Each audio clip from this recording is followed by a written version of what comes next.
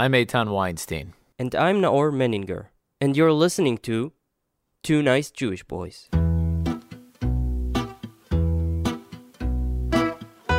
This podcast is made in collaboration with the Jewish Journal. People have been dancing more or less since the dawn of mankind. Some people were born with it, the dancing gene. Others are so clumsy that they avoid the dance floor at all costs, even if it means the bride will do her first dance with grandpa. Alyssa Shrieky is the former. She's a world champion of salsa and samba. She's been dancing her whole life, first in Australia, where she was born, and now here in Israel. We're super thrilled to have her on the show with us today to discuss, among other things, how one actually moves like Jagger.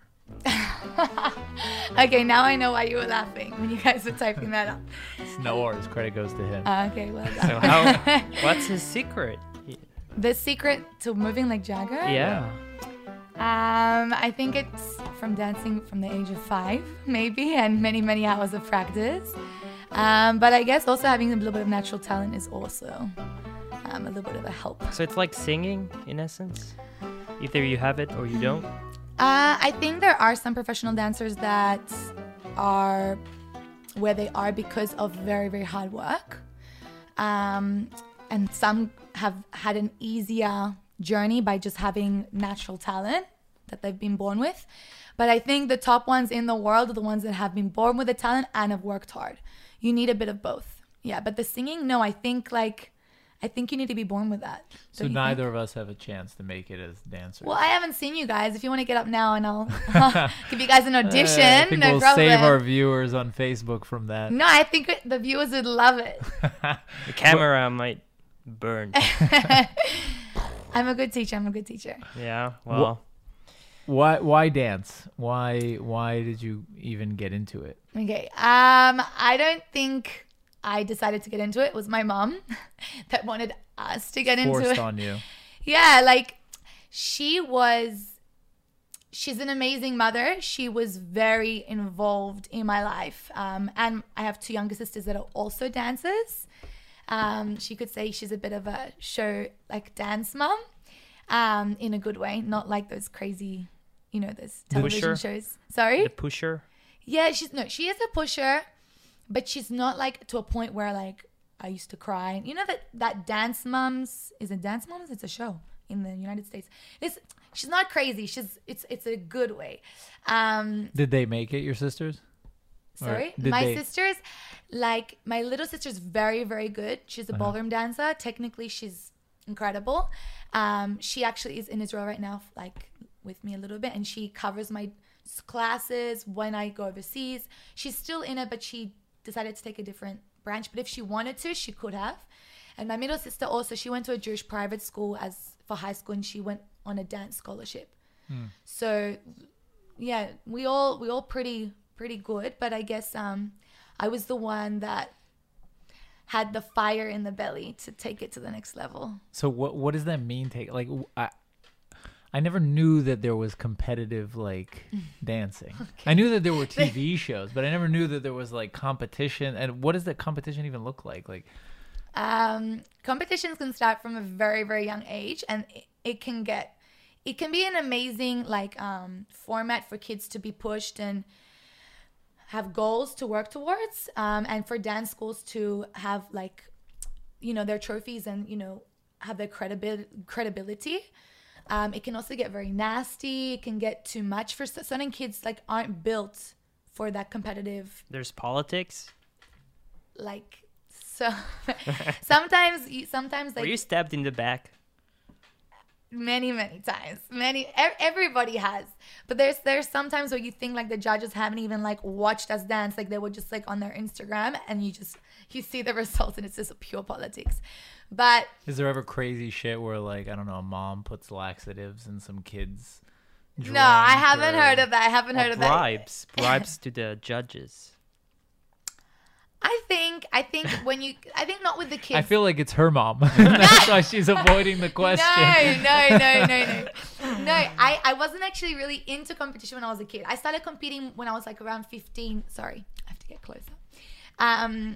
When I was about 15 years old. I think when you get older, it becomes more like, you know, it's a very intimate industry. And then, you know, your teacher might be your judge, or your ex-boyfriend might be your judge, or do you know what I'm saying? Because all the professionals, they're the professionals. So there is other politics like that as well. But you try, like, if you have a professional judge, like if I was to judge, it wouldn't matter if that person was my sister or, you know, my best friend on the stage. Like, you're there to do a professional job. Like, so if you do have a good judging panel, they will stick to their guns and they will stick to being professional, making sure that they give a, you know, fair comp. But, you know, between like the amateurs to professional, like getting up there, you know, there's, or like competitions that can't fund the best of the best judges. Sometimes there can be politics. I feel like it's like that in any industry though, right? 'Cause yeah. like any climb to the top is going to be nasty in a certain way. Yeah. I think dancing is very cutthroat. Yeah. Like, it's competition, not only competition, like when you want to become a professional, you want to get the job, like certain jobs, you know, in Israel it's actually not so much like that. I've been being in Israel, I'm very accepted, like with my in Australia, for example, there was some auditions that I took, and many of my other friends and people in the industry, and you know, dance is an art form, you know, it needs to be pleasant to the eye, and you know, your look, your body type, what color hair you have, what nationality you are, the way you dance, if it's very, you know, flamboyant or very like, you know, you can get cut or get the job because of those things, not because actually of your talent or your work. Because it's like I said, it's just a matter of opinion. Like, yeah, the judge cannot like the way you dance. Yeah, not even competition. Like, if I was to audition for like a cruise ship or something, or like a musical, you know what I'm saying? Like, it's not even about, for example, if they're auditioning for Cinderella, they're not going to be taking, you know, a girl with darker skin, unfortunately. But now, thank God, they made that. Did you guys see that they've made a new Disney princess with dark skin? But there were First of all, there's a black genie now. Yes, sorry, that was it. That's what I'm talking about. Yeah. I think it's really, genie. really beautiful. No, he's black. I mean, he's no. in the movie. No, but there's also... a female Disney princess that's black now. And I think, anyways, this is getting off topic, but what I happened think it's to really to our world? But the reason why It's a joke. the reason You why I gotta say that clarify. is because there's so many, you know, African American skin dancers. Like, I would say they were born with the talent. Like, you Is know, that racist nowadays? no, No I comment. think no, I think they're very, very like the. It's not PC.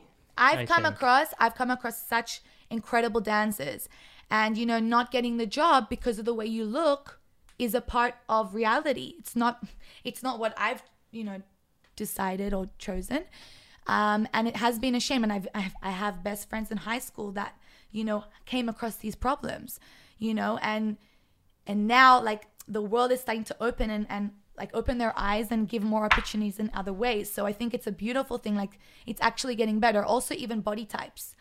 I would say when I was younger, it was we were very into skinny girls, you know, which again, my little sister is very small. Like, we look like we're not sisters. You can barely see her. Yeah, she's lucky she can eat whatever she wants and she stays like looking like a ballerina. But That's still an issue nowadays, eating and weight. Yeah, but I think in the dancing world? Yeah. Kim Kardashian helped us girls out. I think Just now in the Eurovision, I saw there was this one The song with French- an obese dancer. yeah, the French. Yeah, but that's just, you know, It's like a thing now. it's hypocritical, I think. No, it was trying to show diversity and having and loving yourself no matter how you look or what you are and what sexuality you have. And I think, like, the fact of the matter is where she came from. I'm pretty sure, I'm not 100%, don't like hold it to me, but I think there was a video that went viral of her doing I'm going to talk normal terms, but like turns, ballet turns, and you look at her straight away and she's a big girl and you think she's not going to be able to do anything. All of a sudden she just like whips out these crazy, like very, very difficult type of dance move, and everyone was like, it went viral because she just like, she proved everyone wrong. It was like, don't judge a book by its cover. So that same girl that was viral on that video, she took, or he or she, I'm not sure what she wants to be called, took her for this Eurovision Right, like, but number. our American audience have no idea what Eurovision is, I guess. But anyway, Eurovision is this like song contest that like 200 million people. it's the biggest TV watch. show in the world. But yeah, Americans have no idea what it is. Really? Yeah. Australia is participating. So. Yeah, which Yeah. doesn't make sense, Yay. right? Eurovision, Australia. I know, but like But we don't Israel doesn't belong make to sense anything. either. We need to belong. But wouldn't you say that the girls who have eating disorders among dancers, like their rate is bigger than girls in higher in the population or something like that? Like I went to a performing arts high school, and we had musos, dances, so we had drama, music, and dance.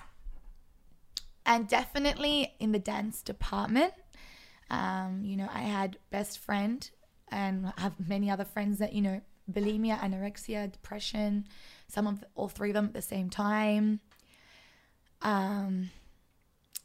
It is unfortunate. I do believe it's because also you're standing in front of the mirror all day. There is auditions that it's still stuck. We're trying to get out of it. And also we had to audition for this school through ballet and contemporary. So this is also a different genre of dance, which generally does require more of a smaller body. Contemporary, not so much. They do like a bit of muscle and like strength, but ballet is very slender. But that is actually one of the reasons why I moved to Latin dance. I did 16 years of ballet.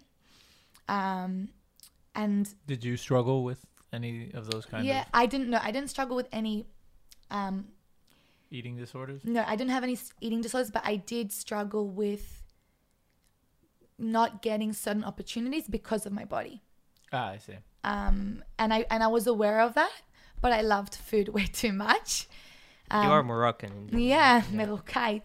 But no one's gonna tell a Moroccan not to eat. Yeah.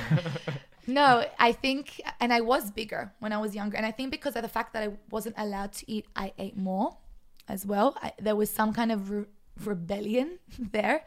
So I was actually much bigger. I had bigger boobs.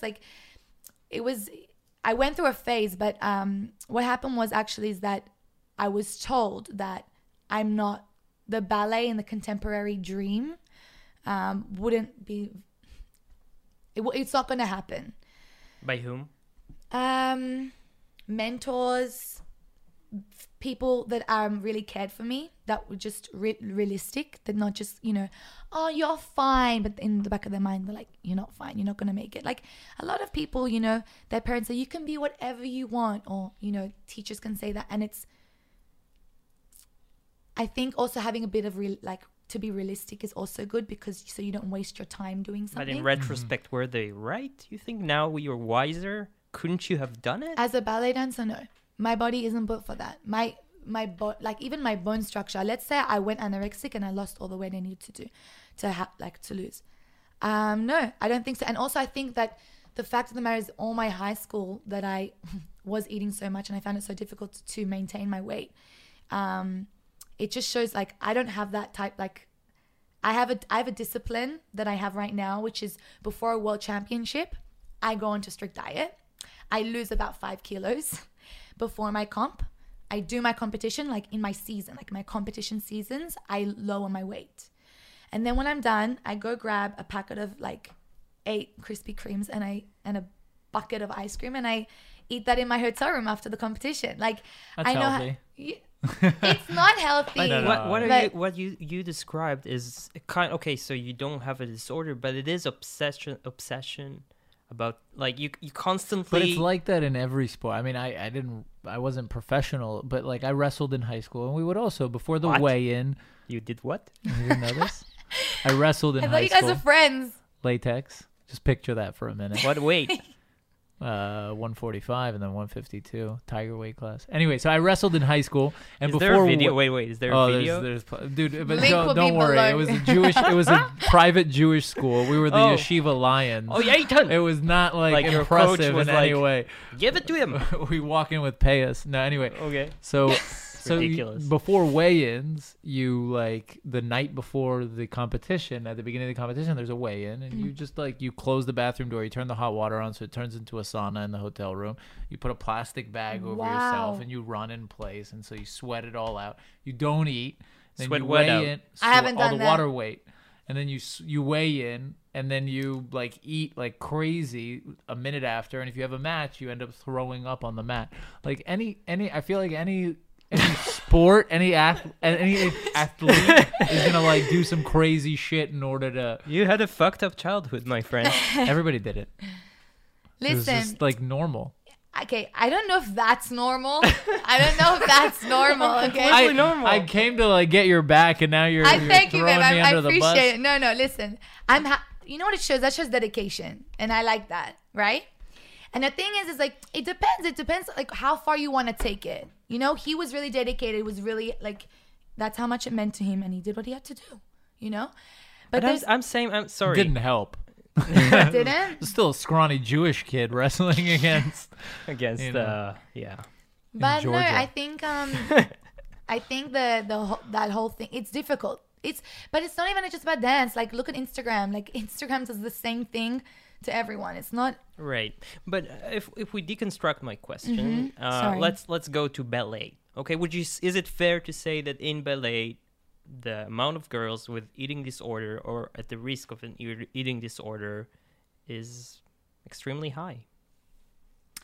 I can't tell you that, but I can tell you that there is a certain image that is needed to become a professional ballet dancer.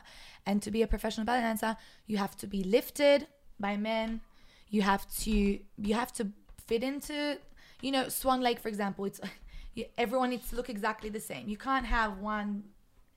You know, you can't have this fluctuation. You know, it needs to look beautiful to the eye. It's art, you know.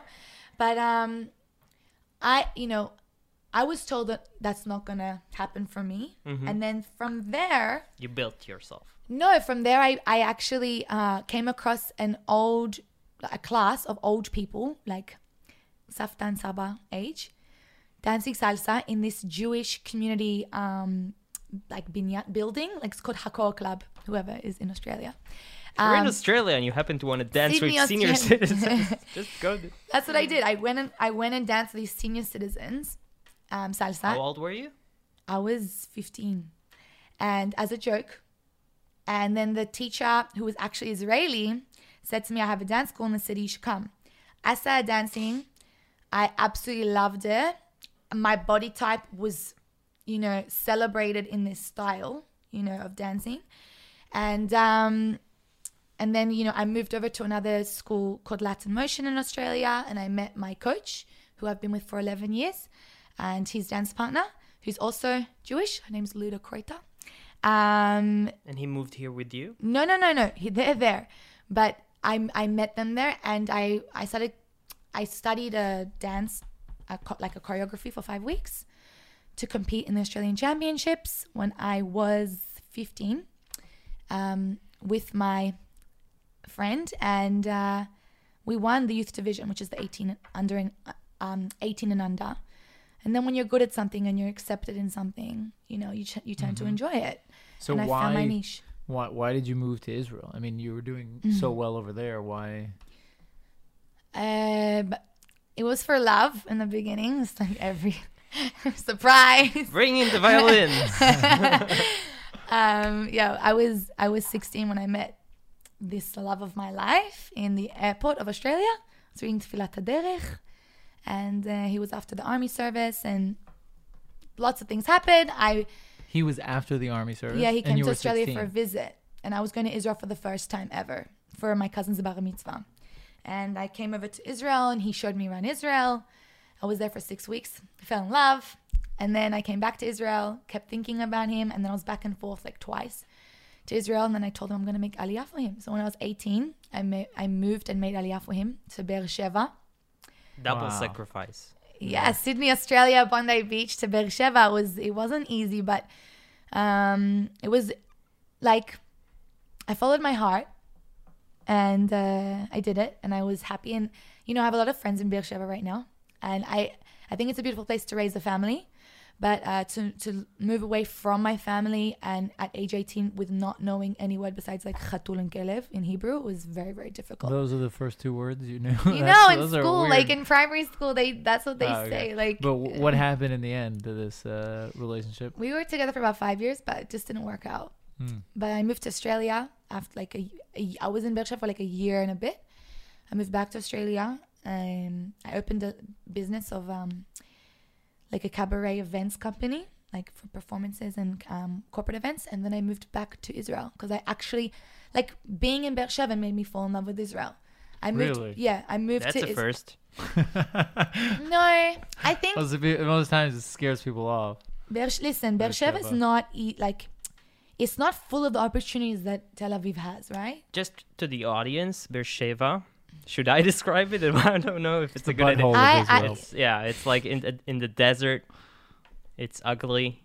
Don't say that. It's not ugly. It's in the desert.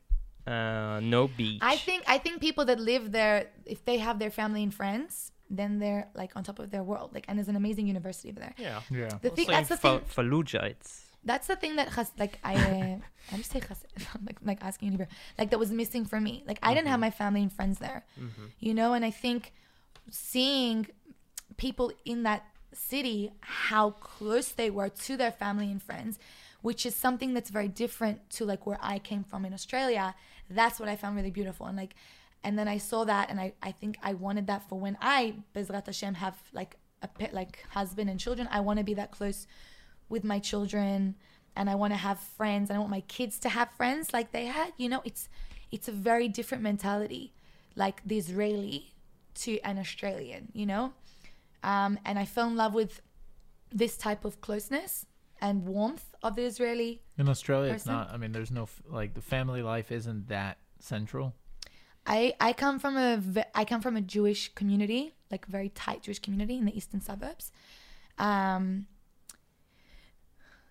Where we know what's going on with everyone. Like we're very tight, like, you know, it's a very tight community. But I wouldn't say it has the same warmth. No, I would say everybody hates each other, and I don't say they hate each other. I would say a lot like of it kibbutz. Is poza, a lot of poza. Yeah, it's a lot about how you look, and like people are people are very wealthy over there. And this is in Sydney, or I'm from Sydney. I know that there's other communities in St. Ives and also in Melbourne, but Jews do very well overseas. You know, we're quite strong. So I'm very proud of where I'm from, but it's just, you know, I'm a person that, like, when I want to get taken out on a date, it's not like in Australia I'd be taken on a date with like four knives on this side, 5 knives on that side. I'm like, I don't know which one to use. Here I take out for like, you know, sabich, and it's like, awesome, let's go for a walk, like let's get to know each other. It's more they're relaxed. Late 20 minutes. Sorry? They're late 20 minutes. Yeah, but I like it. I like that? It, yeah. Really? I like this shchuna. I like this casualness and just like being real, you know? Yeah. No? Yeah. Did you guys get that? No. Because you're from here, that's why. Yeah. That's why. But wait, I want to get back, because you then became the world champion in both salsa and samba, Brazilian samba. Yeah. What year is this? So actually this year is when I took my first salsa world championship, which was held in Hong Kong. How hard is it to be there? World championships in like it's very hard. Like Olympics hard? You could do it. You could do it. You asked like never your planet, like how hard is that? No, I want to understand. I can't even imagine. Like, is this the only world championship, or are there different? So I compete in the top ones. Like there's one in this year in Colombia, and there's one in Miami, and there's one in Hong Kong, and there's one in like Puerto Rico. And you compete in all of them? I compete in all of them. So, I've taken world championship titles from not only one.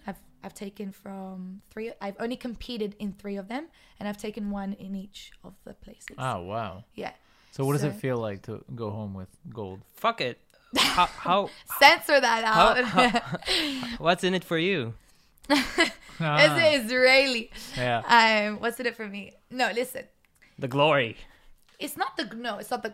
It's not the glory, because when I come back to Israel, it's not there like the Olympics. You know, they come back here, they win, and then people are waiting for them at the airport here. You come home, your boyfriend, your friend, your sister's waiting for you in the airport. You go home with your trophy in your suitcase. No one knows about it. It's like that. Israel's not this, but do they talk about it around the world? Yeah, and it is shown live all around the world. And it has opened many doors for me. I am like given opportunity. It does give me opportunity to I get flown around the world to teach workshops, to perform. So no prizes. No, I want to know what's the cash prize. The cash prize is actually your reputation and being able to charge a certain amount for your work. Cheap fucks.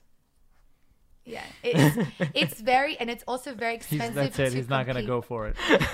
He was thinking about it. He was thinking about it, but I mean, come on, she's the world champion. Can't you world champion died in a second? Something. Give them something, right? How much would it cost for you to start learning salsa and samba? Too much. Okay. But it's very expensive. Like this year, I designed and got my costumes made too, and it cost me. I'll tell you how much it cost me.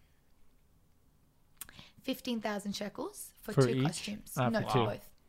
It's bedazzled in Swarovski crystals. It's part of the competition. It gives an impression that 10% of your marks on average, that's in judging criteria, is your presentation. And also when you walk out onto stage and you're looking like the queen of the place, it obviously helps. You know? You designed the I design my costumes. I love designing my costumes. Wow. Wait, so it's bedazzled and Swarovski. Do they sponsor it or do you pay for it? No. I pay for it. I work hard and I get it done in Australia. So I actually fly to Australia on a job. I work there very hard. So I earn my money in dollars. And then Australian dollars to pay for my costume in Australian dollars when I'm in Australia. And then I come back to Israel. But, it takes a lot of grit to, like, work up the motivation to train for all this time and to work to go compete, bring home a trophy that no one, I mean, not to be too harsh, but no one cares about. Like, just from the show in the of public. Like, we care. No one. Thank you, babe. Thank you. But like no one, the Israeli public doesn't seem to care about, and no cash prize and nothing. It's like, okay, why? Now why you guys do you have do said it? all the cons. I'm gonna say the pros. Okay, so he said the cons. I didn't say anything. Okay, so firstly, I'm not looking to get a recognition from just the public eye here. I'm looking to get the recognition from my industry around the world. So I do get that. I do go overseas. Like I said, I get flown overseas and I see the world through my job, which is incredible. And I get to teach, rooms full of people that know who I am, which is like amazing, and I get to perform. And on top of that, because of my reputation, when I do travel or when I am living here in Israel and I do teach my students, who I'm their coach because they also compete, I can take a higher rate than most other people. Like if I decided to stay in Israel and not travel the amount that I do, I can make a salary more than an average lawyer's salary. So, and it does, for example, it's opened a lot of doors for me. Like because of that style of dance, and I participated on a television show in Israel, which then opened up doors. And then I started working with Zamarim po, like, Eyal Golan, Moshe Peretz, and the Menzaken. Dancing? Yeah, so I've done Shlomi Shabbat clip, Moshe clip. I've done the Otras. I've done lots of the, artists here, video clips and backup dancing in massive, the Al Nokia Arena, like massive crowds. It has done really good for me. And it's a healthy thing. It's a healthy way of living. Like I was in the studio today from 9 a.m. until like before I came here. And, I'm all day dancing, all day on my feet. I'm inspiring people like at least once a week I have a student crying in my studio, like because I push them to their physical limits and all of their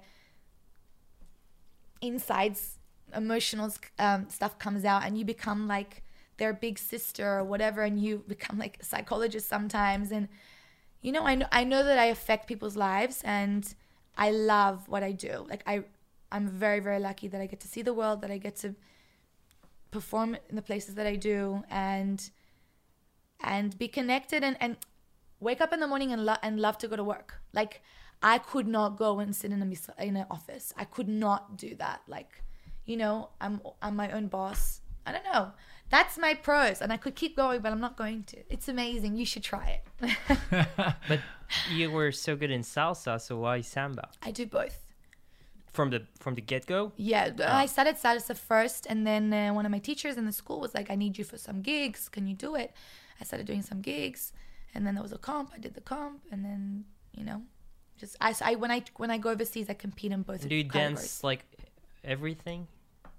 Like, do you do all other kinds of dances? Yeah, as well? So the commercial work in Israel is mostly hip hop, but it is sometimes I'm requested to do a Latin like feel because of what I do. I did flamenco for 6 years, which I think was when I was a kid, which I think is what gave me a lot of my styling in my Latin dancing. I did tap dancing, 16 years of ballet and contemporary. I went to the Performing Arts High School. I'm a very versatile dancer, yeah. How much of dancing is about sports, enjoyment, art, and how much of it is about sex? You were waiting to ask that question since before I got here. You were ready with this question. Okay. I don't know what you've heard and why you feel like it's about. What do you mean by sex appeal, or you mean by sex? Sex like woman and man together, or you mean like selling? Like, you can ask that about anything. Right? Like it's two different things. Some things are more sexual than others, right? Like what? Like what's not sexual? Playing the, I don't know, trombone. Okay. The trombone player would probably beg to differ. No, seriously. You talking about selling sex like as a show, or you talking about intimacy with a person? No, selling sex. Selling sex. I think ballet and certain more classical genres sell less sex than other styles. I definitely believe so. But you know, hip hop, Latin dancing, some contemporary as well. We're telling a story, you know, and a lot of, it's like most of the songs you hear these days, it's about love, right? It's about relationships. It's about, and sex is part of, you know, most relationships, and it's natural and it's real, you know. I think there's a difference between putting it on and not coming from the right place, than to have that natural sex appeal that just comes out without having to force it. I think there are certain dancers out there right now that will post an Instagram video now these days that would just be, they're wearing nothing, and maybe the dancing isn't even at a very high level, and you know, they're trying to get followers by selling sex, you know, like, you know. But if you're dancing in a professional division, like what I do, I know sometimes there's certain choreographies that I might have to do that's very sexy, but my competition choreographies are, I have sexy moves, but everything that I'm doing requires a lot of technique and a lot of hard work and training, that it becomes, I don't even think about it. Like I'm just thinking about like, how the hell am I going to get through this? Mechanical. Like, you're thinking. But the viewer doesn't know all that. You want to look effortless. That is the aim of the game. But you want to, my world titles is from being a female soloist. So as a female, I need to represent what a female is, you know, and I think it means to be classy, needs to be elegant, queen, you know, smart, intelligent.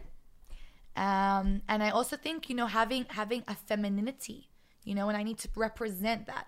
So when I do a certain move, I need to look feminine, because I need to be different. I need to what the male solo world champion is. But when there's two dancers, when there's a male and a female, or even a female and a female, I guess does it ever get difficult to draw the line between being professional and, because in the end it is kind of this sensual thing, and like has it ever happened maybe that someone crosses the line, or does that happen, or is it that on stage difficult? Or behind stage?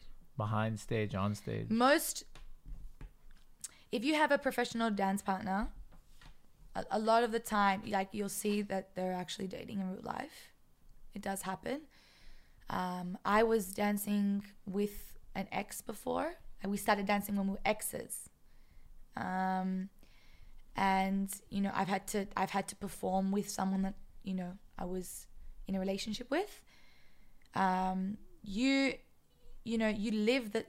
To be a dancer, to be a professional dancer, it's not a hobby. It's your life. You're surrounded by the same people all the time, and it's like when you're working in an office and there's a girl there that you might think is cute, and you see her every single day. Yeah, but that's what I'm saying. So in the office, you might flirt, but here, there's a lot of touching, there's a lot of feeling, there's a lot of grinding. It's like, is it? No, but like, you described it like. Does it ever cross the line? Like, does it ever get uncomfortable, or is it always like very clear? I think men actually learn to have respect for women because they get to touch like a woman all the time. It's like, it becomes numb. You know what I'm saying? I do, they're, like I say, they're... That doesn't sound fun. No, like hands, Yeah. But then they're, that's something about professionals, though. That's professionals. Those are people that, like, do it because they do it for the dance. And that's the people that, I surround myself with. Like, people that do it for the culture, for the music, for the dance. But, salsa dancers, people that start dancing salsa at our age... which is the common age to start. Salsa isn't... They're going to find a girlfriend, usually. But they start for that reason. You can sell a dance class for salsa to people so that they can come and meet friends and, Like single salsa. Yeah, like people start salsa for this reason. And it's much nicer than Tinder. Like, it's much, more respectful, and you also learn something throughout that, and you also make friends, and you do, like, get to hang out at night, and there is a social thing. Like, here in Israel, there's like every night there's a place to go, like Havana Club, Complex, and there are people that are lonely in this world. Like, we're always talking about it, how social media, and we're always stuck on our phones at home. And actually the Latin scene is a beautiful thing in that way, because every single night, if you are a person that feels alone in life and that doesn't have friends and have that, like people, like interaction, you can go and learn salsa at 8 o'clock till 9 o'clock. And then you go to Havana Club and you dance all night and you meet people and you talk to people and you make friends and you might meet the love of your life there. And I know a lot of people that have. And I think yes, sometimes things happen. Like, I can't say that things don't happen, but I think it is a good thing as well. It's much more positive, I think so.